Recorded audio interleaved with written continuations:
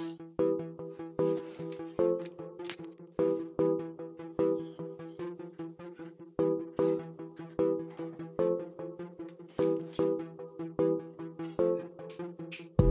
right, welcome back to another episode of the Fast Break Live NBA podcast. It's your boy Samuel here. I got Rico here. Rico, say what's up. Yo, what's good, y'all? And I got Kev here. Kev, say what's up to the people. Good night, good afternoon, and good morning. All right, we got a lot to break down today. We got the Sixers and the Nets being swept. We got Luka showing off how he is the next greatest thing in the league. Luka legend. And we're going to be talking about a lot of the other playoff series that happened the last couple of days. So let's get right into it. Let's start with... Where do we want to start? Do we want to start with Philly? Get that out of the way? Or let's talk about the bums first.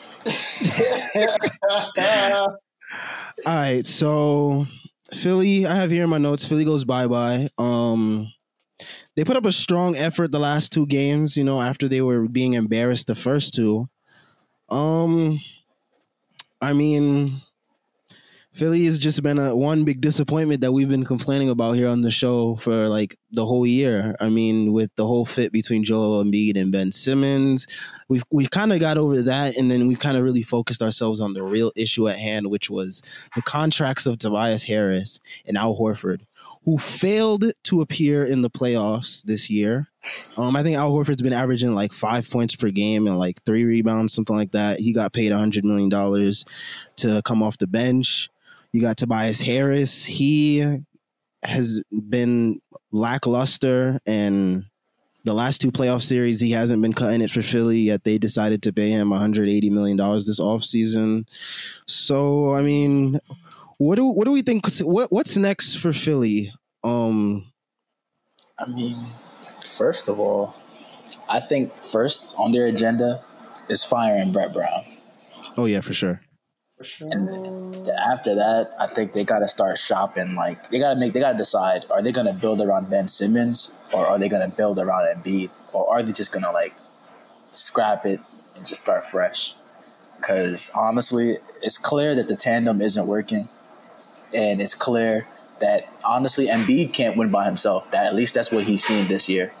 So, man, I feel like Embiid didn't have the proper help, because I feel like if he was probably surrounded by more shooters and players that could actually enter the ball to him in the post. One thing I noticed in this series a lot, the Sixers don't know how to throw an entry pass into the post. It's like they didn't work in that in practice, like at all. I don't think that's something you have to practice. To me. I mean, if you see a player that's struggling with it, though, I feel like you should just like attempt to like try to correct that wrong before, In my eyes, it comes up in the playoffs. Player, though, as an NBA player, you get paid millions. A post pass cannot be that hard. Well, apparently, You've for been the playing Sixers, it basketball is. for years, bro. You're telling me you can't make a simple pass to the post, bro? Like, and I get what you're trying to say. Like, it's something you can practice. At the same time, why must basketball players who are getting paid millions of dollars sit there and practice how to pass a ball into a post, bro? That's confusing to me, bro. I don't care I don't care if it's playoffs, I don't care if it's season. That's unacceptable, bro, on any level of basketball. I mean, okay, middle school, little elementary, all right. Once you reach high school, bro, passing the ball to the post cannot be that hard. Either a bounce pass or a high pass, bro. Simple as that. I think honestly they should just be spending that time maybe on some shooting drills. Get them shots up, because honestly, why did they sign Al Horford? He's not going to be a shooter for you. The reason why they signed him is because they realized Boston used him against Joel Embiid to stop Joel Embiid in the playoffs in the past. Sad. And they thought that, if we take away the Joel Embiid stopper, then we'll be good. Wrong. But no, that's not how it works. Wrong. It's not how it works at all. And like one thing I noticed from Philly is that they relied a lot on Burks and Shake Milton and Raul Neto to like get some type of perimeter offense going. And Burks was people, okay, but like Shake and the rest of them is like, that's not what they're here for. And Shake's not a one. Like we're seeing this now. Shake is not a point guard. yeah, he's a two guard. Yeah, he's a 2 guard masquerading as a point guard, and You know what I it's love? I love how all the people you mentioned, none of them are getting $100 million a year, they're not. and that's crazy. How you see how some teams really sit there and waste money, bro. Sit there and waste money. Free Because That's Elton Al Brand Horford, for contracts. you. number one, Al Horford is 30 something years old. Why did he? 33, I think. Why did 34. y'all sign him for so much money? Like on a serious note, like why did they sign? I understand. Okay, he might have stopped Embiid, whatever. Okay, all right. Thief. At the same time, you have to look at was he going to be a good fit for your team to begin with? I mean, okay, he seems like one of the players where you could be like, all right, he could fit on any team. Maybe that might be, I don't know. It don't look like that for this team, you know, in that Honest, terms. honestly, they they should like. I mean, I can see why because it's like maybe Al Horford can possibly space the floor a little bit, shoot a little three every now and then, but clearly he's not shooting well this season. So it's like that was a bad idea. Tobias, he's a thief. He's he's not showing up. I feel like if there's anyone to really pick on for like them getting swept, I'm gonna have to say Tobias Harris because Embiid showed up, and Tobias Harris being the alleged superstar, being that other guy who's getting that big money, He's getting supposed to superstar money. yeah, he's got to come out there and at least have like like a solid 25 or something like that. Especially with Ben Simmons not there, that's way more shots than you normally get. So, man, he got to get out of there. I agree. I agree, Big Rico. big moves coming for Philadelphia this summer. I definitely expect Brett Brown to be fired.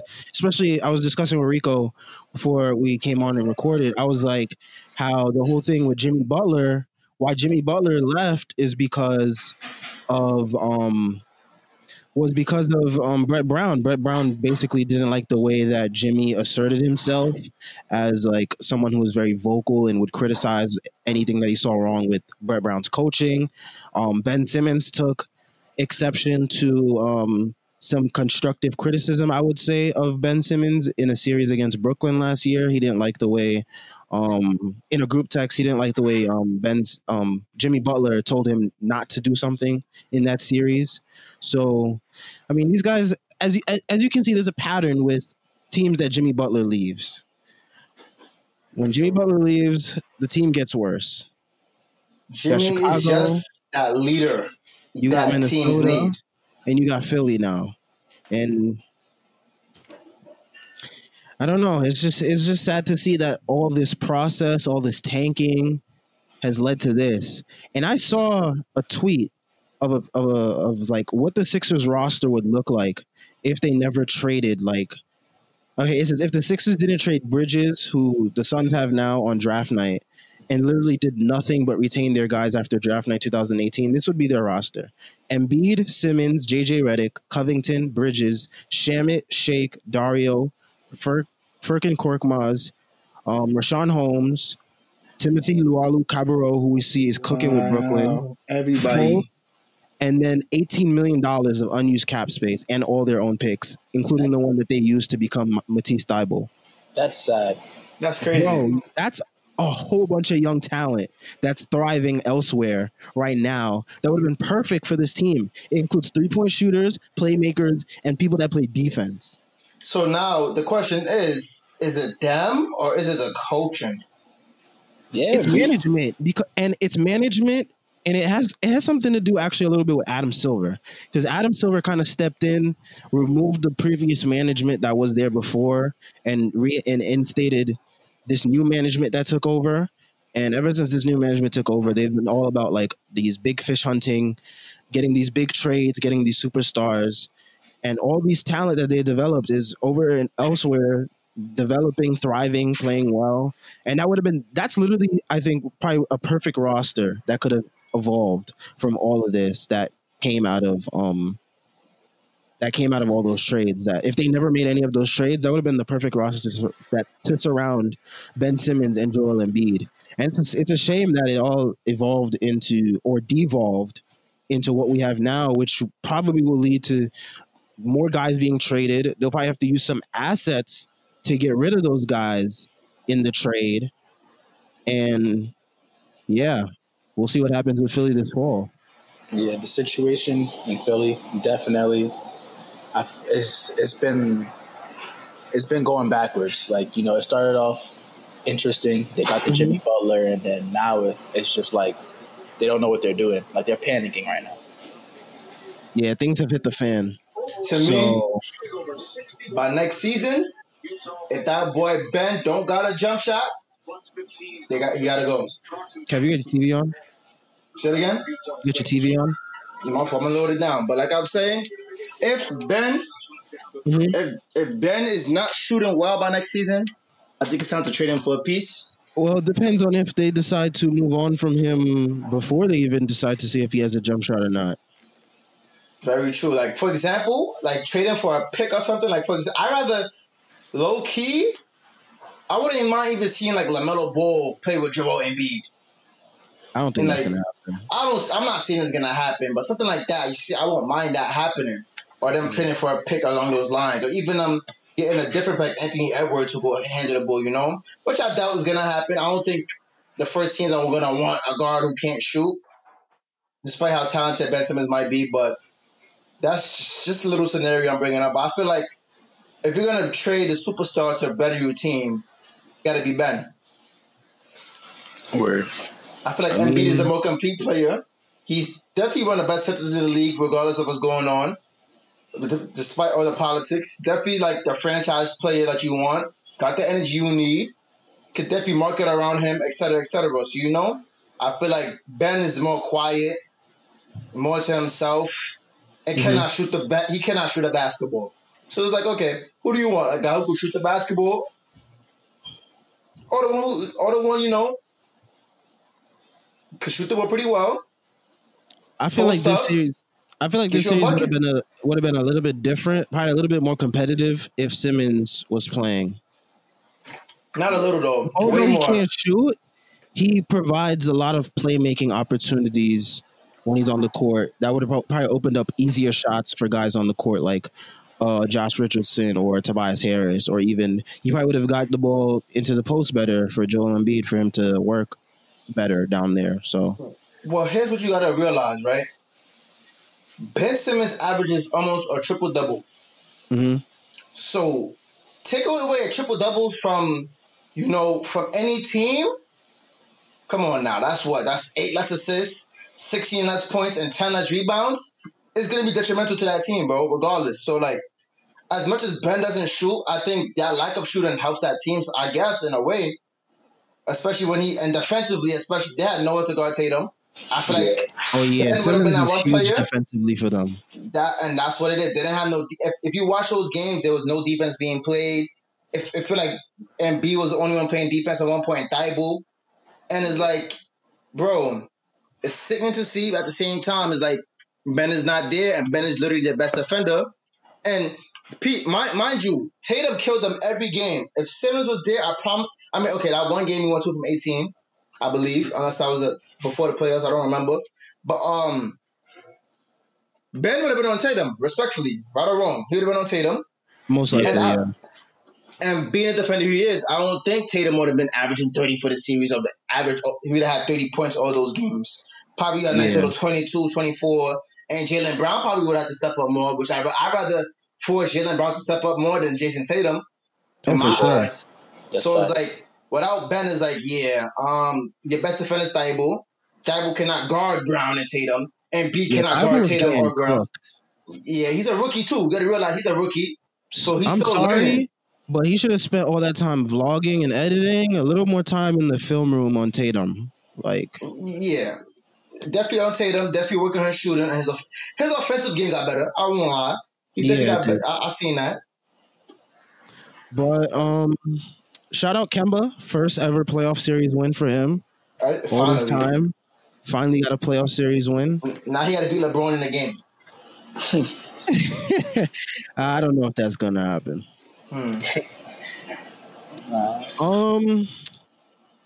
All right, so now we're off of that. Let's get to the main event, I guess, of today's game. Luka versus the Clippers. Whew, what a game we had here. Luka was a game time decision. I don't know if a lot of people remember that, but he was a game time decision. So they didn't even know if he was going to go or not. And then KP was out with right knee soreness. It's not the same knee that he got the ACL surgery on, but it is a Thank concern. God. It is a concern though because he's constantly dealing with these knee issues and whatnot. So there's that. But Luka stepped up. What was it? 43, 17, and 13 or something along those lines. Yeesh. And then hit this Yeesh. that game winner on Reggie Jackson. I mean, Yeesh. a lot of people, we're gonna get into playoff porta potty in a minute, but Playoff piss.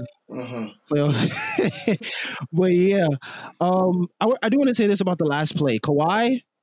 You cannot switch off of Luka and put poor Reggie Jackson in that scenario to guard Luka while he's hot. Like Luka was hitting all these crazy shots in like the end of the fourth quarter and overtime.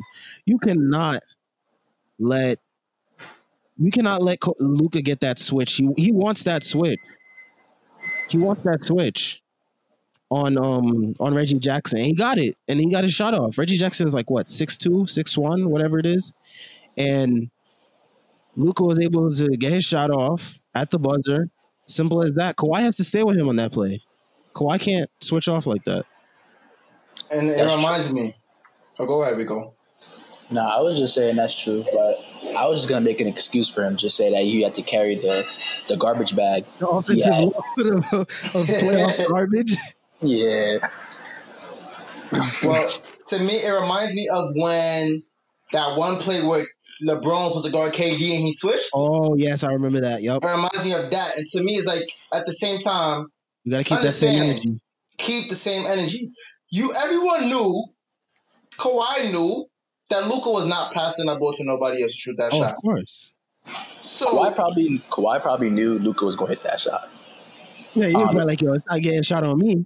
I'm not looking like playoff P out here getting shots on me. To me, though, at the end of the day, that's a foul. Oh, wow, good shot, Murray.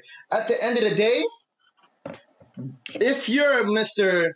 Defensive Player of the Year and best two-way player in the league and Mr. Clamps and etc. and Mr. Defensive IQ, right?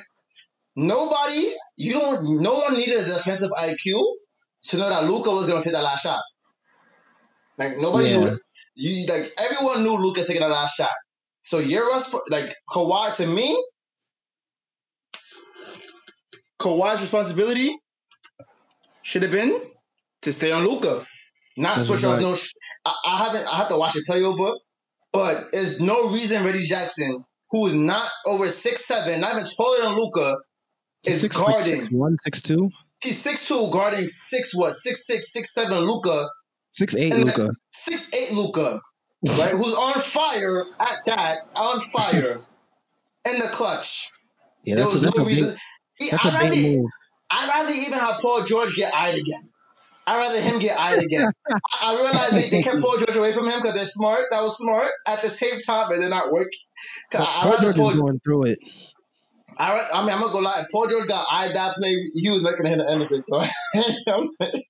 He would have to be on suicide watch if he hit that on him. Respectfully, that's too many game winners in like that short amount of time like that. Yeah, bro, that's not it. But at the end of the day, I don't even think Reggie Jackson should. Oh no, Beverly is injured, correct?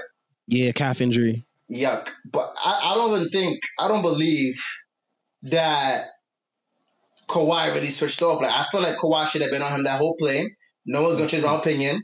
I don't care what screen came. He should have fought over that screen. Even double if you have to. Don't let. I feel like that ball should have been in anybody's hand but Luka. Mm-hmm. I'd rather anybody else hit that shot but Luka. You make Seth Curry or Trey Burke. Yeah, not Curry. I'd rather Burke because Curry's that last name. Once you have that last name, you know how that go. Last name ring bells. Yeah, that last name ring a lot of bells, and he definitely ring that bell too for that last name. So respectfully. So I'll give that to him. But either way, I feel like at that moment as a coach, your goal should have been to keep that ball to Luka's hand. And if Luka has that ball, Kawhi needs to be on him. I said this I said this last episode. Doc Rivers is being exposed as a coach a little bit because like he's getting out coached a little bit in this series. Like his rotations, the way he's Definitely. playing certain players, the way he's running his offense and stuff like that is just like Not to it's mention, questionable. he has the edge on the talent too. He Yeah. does. He has the edge on the talent, and even defensively, they look so sloppy defensively against this Mavericks team. But I know like that Mavericks coach is pretty good. So at the He end of the is. day, like their And the offense has been like the Mavericks whole season.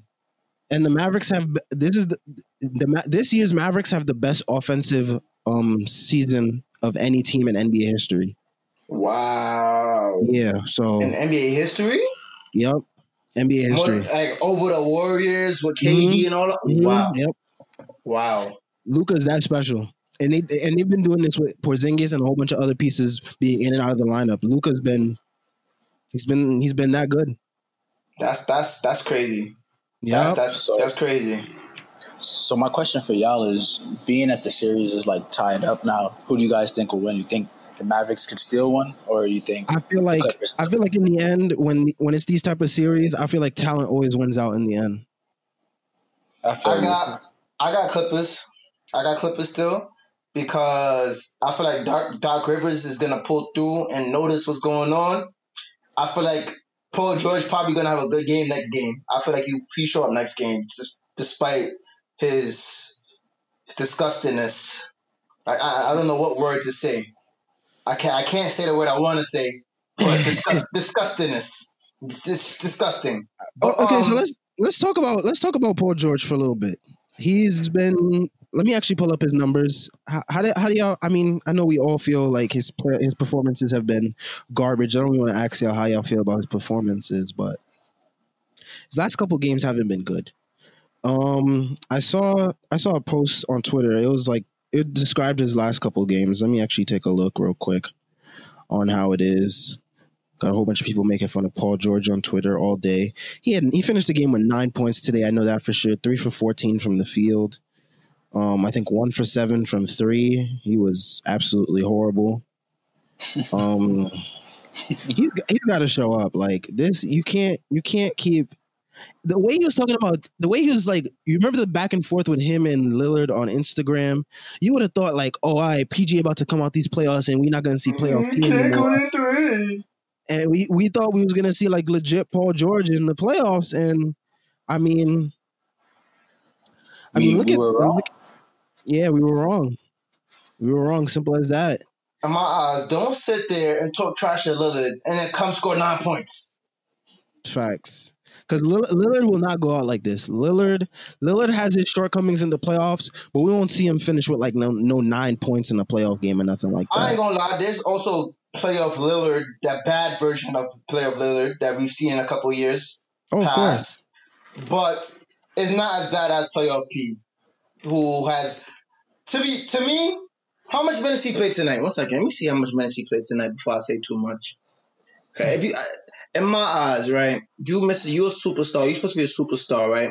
In the playoffs, where you're supposed to turn on that switch, right? There should be no damn reason. In 45 minutes, you scored 9 points, bro. All right, so here's his last 3 games: 9 points, 3 for 14 shooting today. The other game, 11 points, 3 for 16 shooting. The game before that, 14 points, 4 for 17 shooting. What's sad about PG is like, we know everybody has their bad stretches, but what makes it really bad is when you get up and you do be like, oh yeah, playoff P, and then you have one good game, you have like a 30 ball or something like that, and then the next like 5, you just thinking it up. You like we saw that last year in OKC, and we've seen it again this year. And I feel like we've even seen it from Kyrie when he was in Boston, when he said, I won't shoot that again. And then he went out and he shot it again. It's like, if you have a bad game, bro, don't get up and say, oh yeah, I'm going to just bounce back, and don't bounce back. Because when you do that, we're going to come for you because you didn't bounce back. Facts. Yeah, I mean, I don't know if this is something mental with Paul George every time he enters the playoffs. I mean, I think I saw something today about he hasn't been out of the first round since 2014, and that was those days when he had like those squads with the Pacers against the Heat, and that's a long time. But We I want understand to. he had that year where he Mm-hmm. wasn't there completely because of the broken leg, but ever since then, he still hasn't been out of the first round, and I find that to be crazy. Which is, I don't know. One thing I gotta say though, it gotta be a playoff thing, cause before this Dallas series, here's his In the bubble, numbers. he was wilding. He was playing really Yeah, good. bro, look at 27, 21, 24, 23, 23, 28, 30. Come to Like, playoff time, bro, and you in can't get playoff over time, it's like 15 points, bro. Mind playoff you, time he comes and lays an egg. Like, what's up with that? Man's a bro, joke. mind you, this one game he played 26 minutes to score 28 points. Played 45 minutes in the playoffs and scored 9 points, bro. Like, I, what's the deal? I I said on Facebook he's fighting some basketball demons right now. Like he's going through it. Like He gotta get them shoulders right, man. He gotta do something. Do some shooting drills. I don't The know. shoulders were I'm 100%. tired of seeing him with the ice bags on his shoulders saying it's maintenance after each game and he struggles. I'm tired of seeing that. It's ridiculous. But one funny tidbit from this game was Seth had gotten and one on Paul George. I don't know if y'all saw this, Yeah, I saw but he that. called him. You saw what he called him, right? Yeah. Do you know why he said that?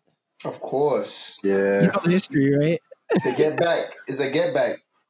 It was the history with for anyone listening out there that doesn't know this by now, because I think it's been made a big deal on social media everywhere. Basically, Seth Curry is married to PG's ex, who happens to be Doc Rivers' daughter, who PG cheated on with a stripper who he's currently with. So you follow all that around and you notice all the connections in this series. It's a really wild series when you think about it. It was already wild that Doc Rivers is coaching the dude that cheated on his daughter, and then now he's coaching against his son-in-law, who, I mean, it's crazy when you think about all the connections here. It's wild. It's some wild stuff. This is crazy, but That's funny. shout out to Seth. He's been cooking. And Trey Burke out here looking like Allen Iverson out here, Nah, looking respectfully. like his Michigan days. You know who could use Trey Burke? The team that got rid of him. Sixers. He was just on the Sixers this year. That tells you a lot about the Sixers, that he was on their roster this year and they cut him. And you know what they need most? Perimeter creation. What does Trey Burke specialize in? Perimeter creation. This is ridiculous. The management needs to be like fired, all of them. This is horrible. I don't know what they be thinking, bro. Respectfully, like, I understand you think you're doing the right thing, but when like at one point are you gonna notice like, yo, maybe we're kind of wrong. Like, Bro, it's the drugs. They don't know. it gotta be something in the Philly steaks. It gotta be some crack in it. I don't know what's in it. There's something going on. But they definitely gotta fix that up, bro. It's not it. Well, hopefully for Game 5 we get Porzingis back. Maybe it makes the series even more interesting if Porzingis can consistently stay in the lineup for this team. Maybe it could end up being a 7-game series. I mean, this is probably the best series so far we got so far in the bubble. And that was probably the game of the bubble so far too. That game that we just saw today between the Mavericks and the Clippers. Very quickly, let's get to another team that got eliminated today, the Nets. They allowed Toronto to score 100 off the bench. So there's that. Toronto also scored 150 in the game today. Sheesh. And I think we just expect them to be back in the playoffs next year with hopefully a healthy Kevin Durant and Kyrie Irving and DeAndre Jordan and Spencer Dinwiddie and the whole squad. And, you know, maybe they can lead to a title, maybe not. Who knows? We'll see with Brooklyn. I don't think we expected anything from them in this playoffs. I gave them 2 games generously in my prediction. Yeah, I gave them 1. I gave them 2. I don't know what's up with me. I don't know why I gave them 2. But Toronto is just on another level right now. They're all in sync. Mm-hmm. They're locked in. They're locked in and they look like they're ready to repeat. So I'm scared for the Celtics. Yeah, they play Celtics starting Thursday, game 1. Yeah, I'm scared for the Celtics because that team's coming in hot. They're coming up with an ego like, yo, we just won a chip and we're back. Oh, good shot, Michael Porter. Like, we just won a chip and Nick Nurse just got what Coach of the Year as well. Congrats to Mhm. him. And he definitely deserved it. He definitely deserved that award. Yeah, Because for no me, it one was thought. between him and Donovan, Billy Donovan from OKC. Definitely. Because nobody thought, oh yeah, they got rid of their best player. Well, not rid. Their best player left. So that everyone counted them out automatically. Like, it's clip. Not to notice that the Raptors have been like, oh my gosh, it's a good game right now. The Raptors have been that team, regardless Facts. of like they've been that team that's been in a play. They're like this. I say that they're like the OKC of the East, and it's funny to me how their connection with what's his name, the guy that got in that scuffle in the finals. You know what I'm talking about. Your Jai, what's his name again? Masai Ujiri? Yes, him. OKC had him, and they sent it to the Raptors, and notice how the Raptors is looking They right now, did? I right? thought the Nuggets had him. I could have sworn he was in OKC for a while. Was it the Nuggets? I think it was Nuggets. Oh, it might have been the Nuggets. You know Yeah. what? It might have been. I could have sworn it was OKC too. But all right, even the Nuggets have a great team right now too. Yeah. At that, so like his effect on teams definitely shows out. Shout out to him. But the Raptors have definitely been that team for a couple of years that just went to the playoffs. Only problem is they could never defeat LeBron. Nope, And that was just what it is. LeBron just ran the East. And with LeBron gone now we really see, who's the real monsters in the East right now, which is clearly the Bucks is number one, don't get me wrong. But I don't even feel like they're the main favorites anymore. Bucks are a little shaky because now even Middleton is struggling, and they call in Middleton glorified KCP on Twitter as a joke now. So That's there's wild. that. Yeah, it's not looking good for Middleton right now because he hasn't been playing that well. He's on the same tier as Paul George and Tobias Harris right now as playoff duds. So, yep. Speaking of Billy Donovan, let's actually transition to OKC versus Houston. Mm-hmm. You guys, Chris Paul is your guy, Rico, and OKC is your team, Kev. The difference actually, so the first two games, they've been actually, the first game wasn't that close. Second game was actually a little bit closer. And then that last game was really, really close because OKC finally got their offense going as well as their defense was really doing well. I know Harden finished with 38 points, but shout out to Luguentz Dort. And the clamps on Harden the last couple games. They came. All right, so there's the thing I noticed from game two. Game two, that was the first game Dort played. He had Harden 2 for 12, 1 for 9 from 3, guarding him, but didn't use him in the closing lineup. And that's what messed up OKC in the end because Houston was able to take advantage. James Harden was able to take advantage of Dennis Schroeder on him, and Dennis Schroeder is food to him. Like, Dennis Schroeder does not bother James Harden at all. I don't know why Billy Donovan thought that was okay.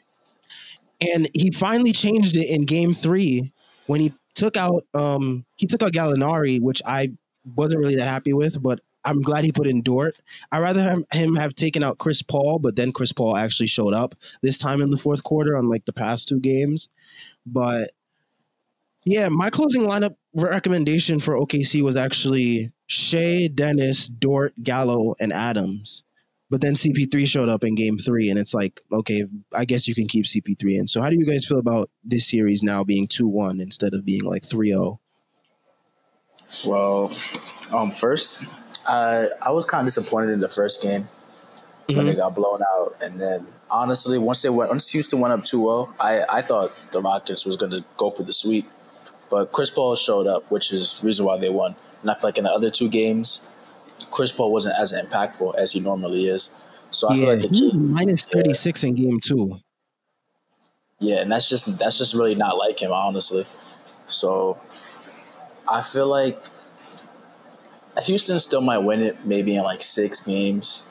Probably, because honestly, Houston's been playing really good too. I'm actually like really shocked at how well Houston's been playing defense. Like they've been like rotating really well. They've been like running the floor. Like Houston's been looking good, and they seem to be hitting shots right now. So it can be real scary soon if they just keep clicking. The one thing with Houston that you have to worry about is if they have a cold stretch. Because in game 2, they had a cold stretch and OKC didn't take advantage of it. They missed 15 straight threes, and everybody was like, uh-oh, is this going to be game 7 against the Warriors again? But then they started to pick things back up, and then OKC never got a chance to really take advantage of it. But if this happens again in this series or even further down the road, other teams are going to take advantage and capitalize on that. So definitely. That's one thing about living and dying by the 3, that when you don't really go for those mid-rangers. Well, one thing I got to say, the thing about Oklahoma, OKC loses whenever they try to outshoot a team, and it's been like that for years. Like for years, every time we try to outshoot a team, it never worked. And I've been watching us play for a while, and whenever we sit there, we pass the ball, get some mid ranges, etc., is when we're the best offense, right? So watching those few games, the first game I was scared. I was like, wait, I can't believe we getting blown out like this. I thought with no Westbrook, it'd have been like, okay, maybe we could have did something. Game 2 was also disappointing, even though they missed 15 threes in a row. We didn't capitalize. I think we were trying to shoot threes with them, I believe. Game 3, I watched. I got to watch that game because I wasn't at work, thank God. And it was. I'm not gonna lie, it was a nerve wracking game because I didn't want Houston to go up 3-0, and CP3 delivered in a clutch as long as Shai. Game 2, Shai didn't show up. Shai did actually have. He had a good game too. It was game 1. Also, game 1. Okay. So game 1. 31. Oh yeah, 31. You're right. You're definitely right. But game 1, Shai didn't show up, which is why I thought, maybe that's why. Game 2, he showed up. Dennis wasn't having a good series either too. Until game 3. Game 3, he showed up with like 29 points, I think it was. So he played well, and that's great, and that's beautiful. But the problem, the problem I see is when OKC shoots, they try to force that 3, and when that happens, that team it doesn't go well. And I feel like another thing that's bothering me about the series is Steven Adams, because I feel like against the shortest team in the league. Don't get me wrong, I know they're prepared to guard centers, but Adams is one of the strongest guys in the league, one of the strongest centers in the league. So I feel like I don't care if it's Covington or Tucker, that should be baby food for you, bro. And I don't know how much touches he's getting. And I've seen he got the ball a few times and missed some easy layups and stuff. I understand that. But let me see. I feel like Billy Donovan should make it a goal every game. Like, yo, bro, I need Adams to at least have 20 points, 15 points every game that you play. Or at least crash the boards. Yeah, and so far, he's only had 17. 17 and 12 the first game, 8 and 11 the second game, 6 and 13. So it's like, why is he not getting over 10 shots a game? It's also something else I'm questioning. Because as the biggest guy on the court, with no one else to guard you except for Tyson Chandler, who doesn't play, he's too slow. Why is your center... Okay, it says he's injured here. Okay, understandable. But I think he had gotten hurt in one of the games. I don't remember which one specifically, but he did get hurt and he was like down for a bit. So I see that. But at the same time, why is he not getting 10 shots a game? Why is it not your goal to get the biggest man on the court 10 shots a game? I know they're shooting threes, etc., but get him going. The more you get him going, the better the team. I mean, his defense hasn't been that good either. He's only got 1 block for the series. Like. It's hard for him because OKC doesn't take a lot of paint things, and when they do, Steven Adams usually has to help off of PJ Tucker, and then they usually kick out to PJ Tucker, and then he has to run out there and stop the 3. So it's been a rough series for Adams because like he's stretched thin because of the way that we know Houston likes to play really small. So he has to really kind of go out there on the 3-point line. A lot of these big men, they're still not used to going out there and stopping their man on the 3-point line. So at the same time, though, it should be no reason he gets less than 10 shots, though, in this series. Like, I think OKC's trying to beat them more with their guards. With like they're trying to get guys like Shea and Dennis going, and hopefully they get and CP3 going as well. And I don't see that working in their favor like 100% in my eyes because you're not gonna sit there. Yeah, this series is not. This series is not a good it's not a good matchup for OKC, especially for Chris Paul. Chris Paul is someone that likes to take advantage of bigs on switches, and Houston has no bigs to take advantage of. Everyone out there can stay in front of Chris Paul reasonably because Chris Paul doesn't have that same burst he used to have in the past. So that's why he's able to take care. He's able to take advantage of those bigs. With no bigs out there, there's no one to take advantage of. So he has to kind of get his buckets a little bit harder. True. I mean, Darius Baisley. I wish he got some more minutes. I wish he got some more opportunities to play. He was playing some good games for them previously in the bubble.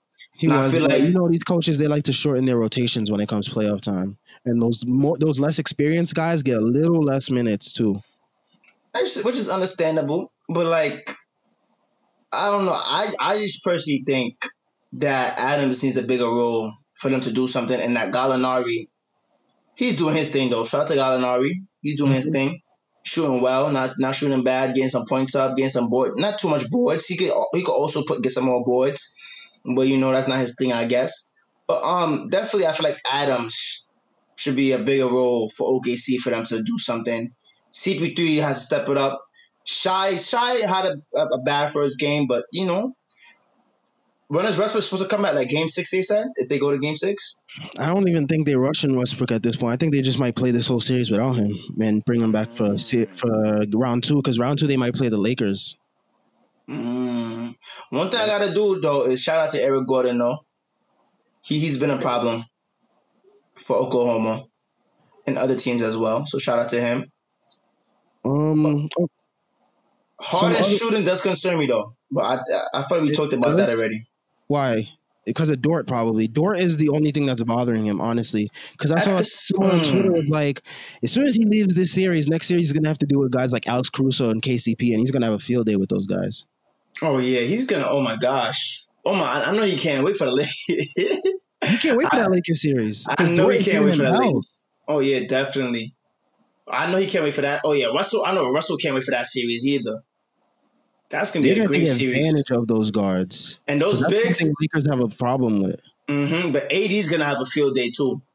I don't know. He struggles a bit against PJ Tucker. I think the last matchup they faced against each other, he struggled against him. I don't know about the other time.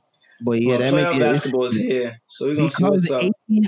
People think I'm picking on AD on certain social medias, but AD has a tough time dealing with physicality.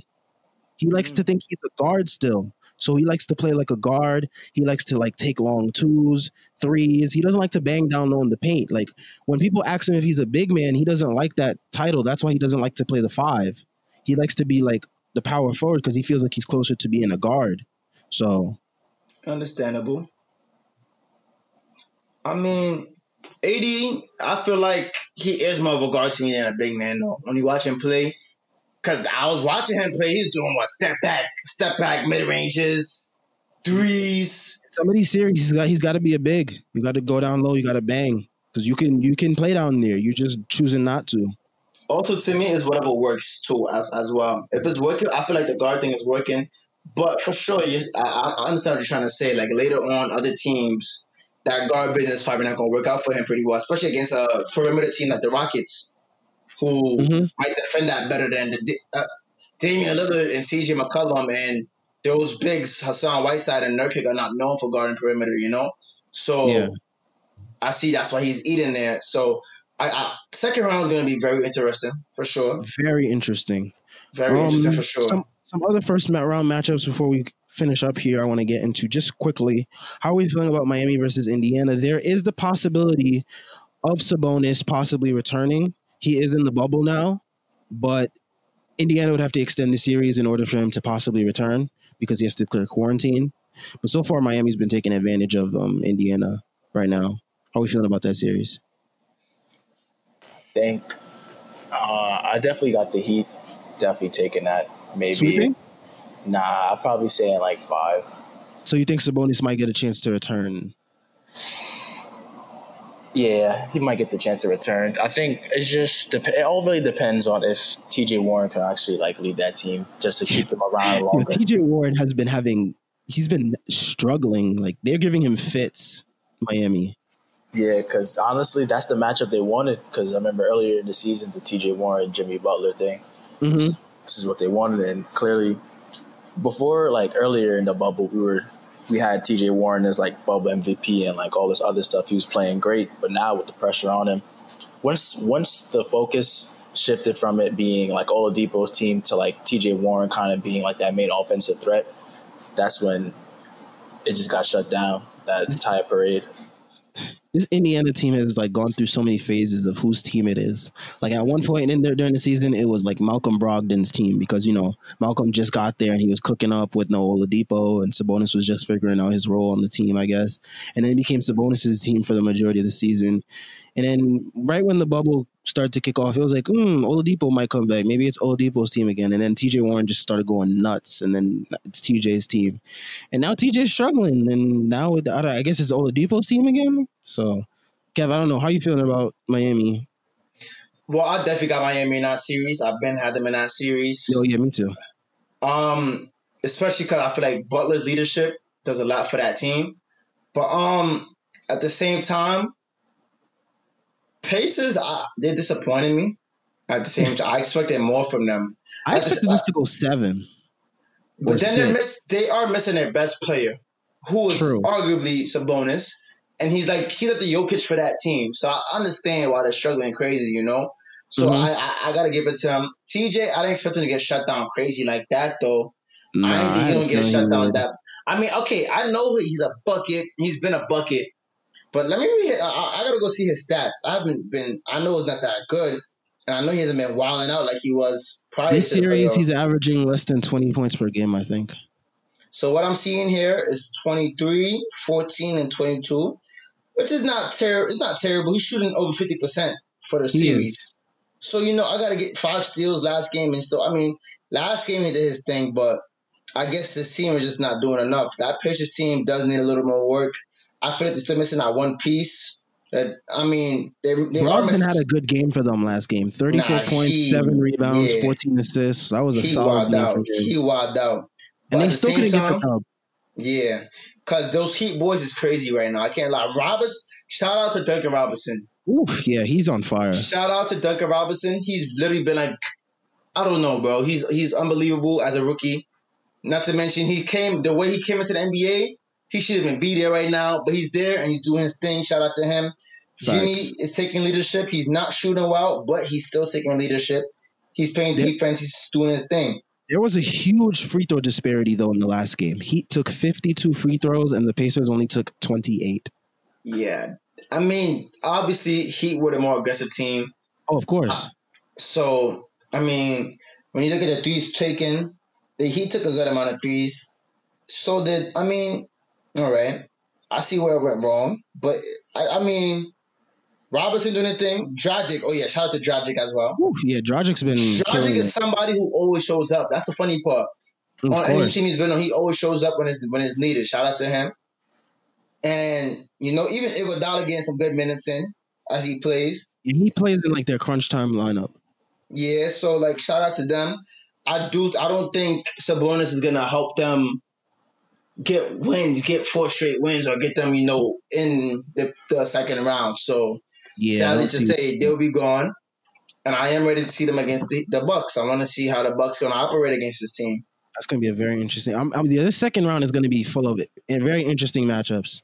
Mm-hmm. Other series I want to get into that's actually on right now: Denver versus Utah. Mm-hmm.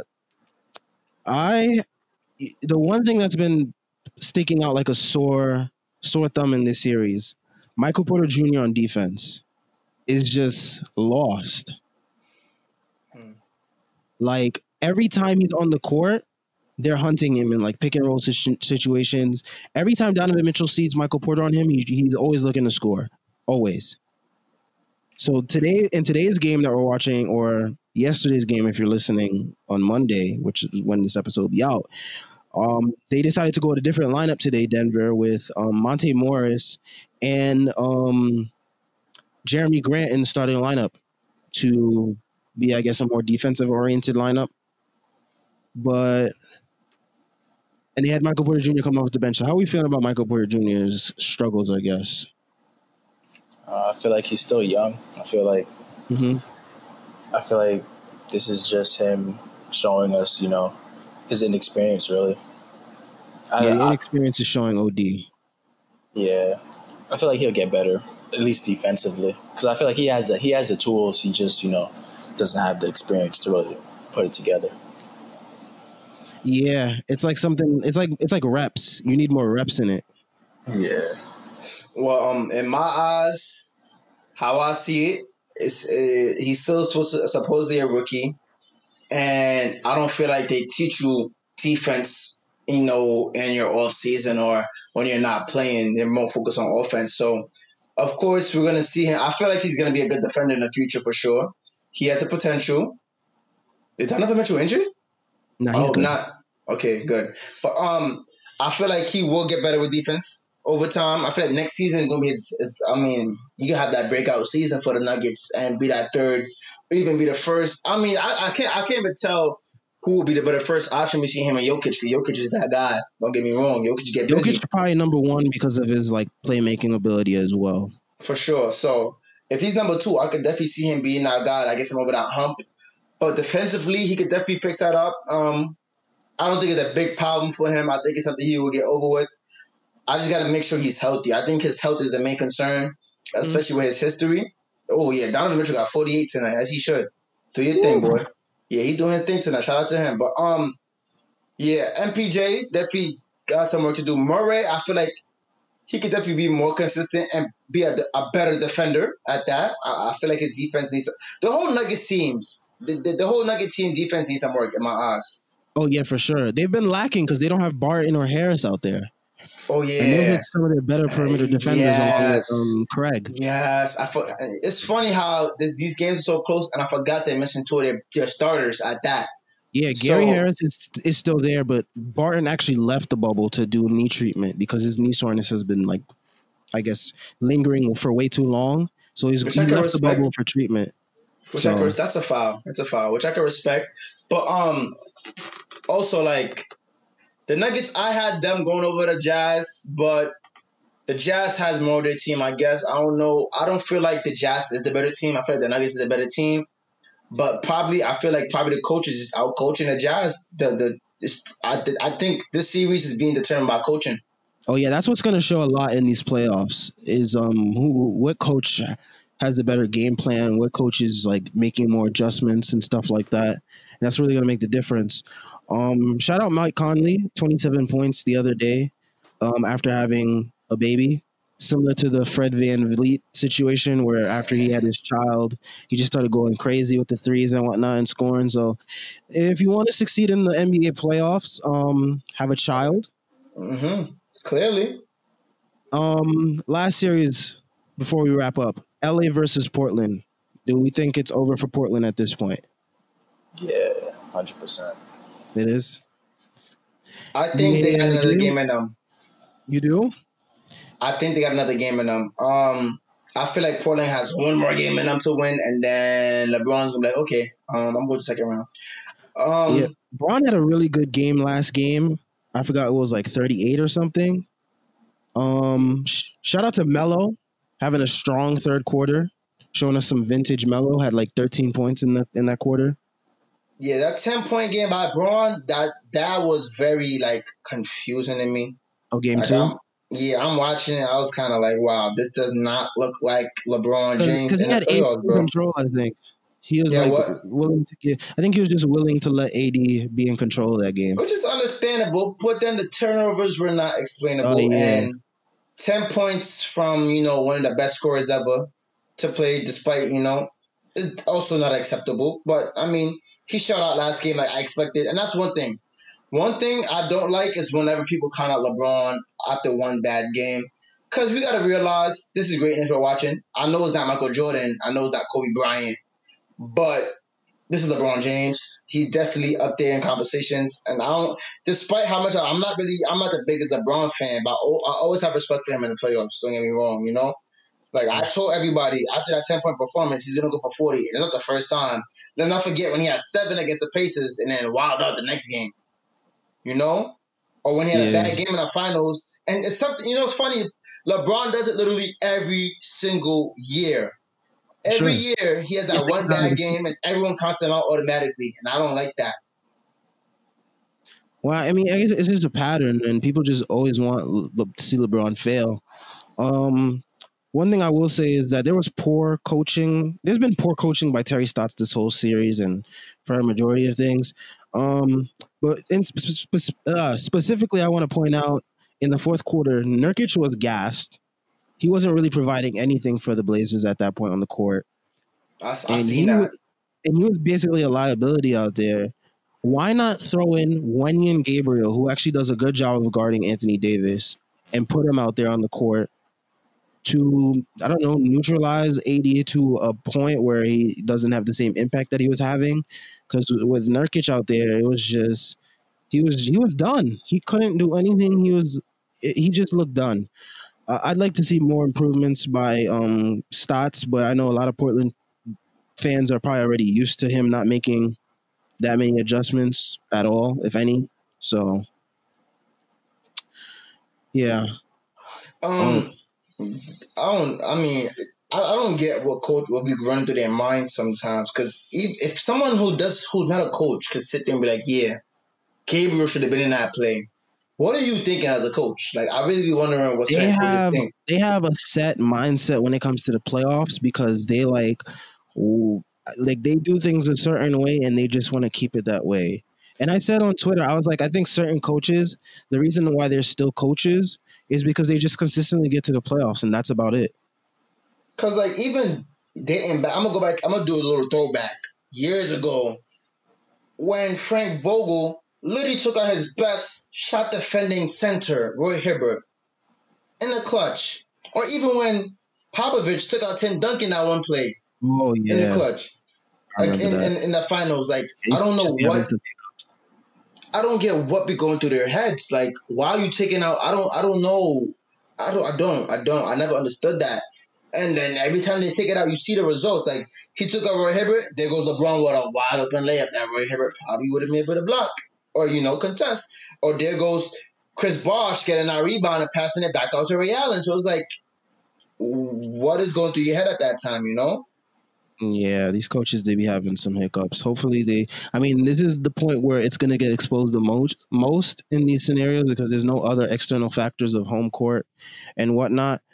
But that is it for today's episode. Make sure y'all subscribe, leave a review or a rating down below if you enjoyed. 5 stars, preferably.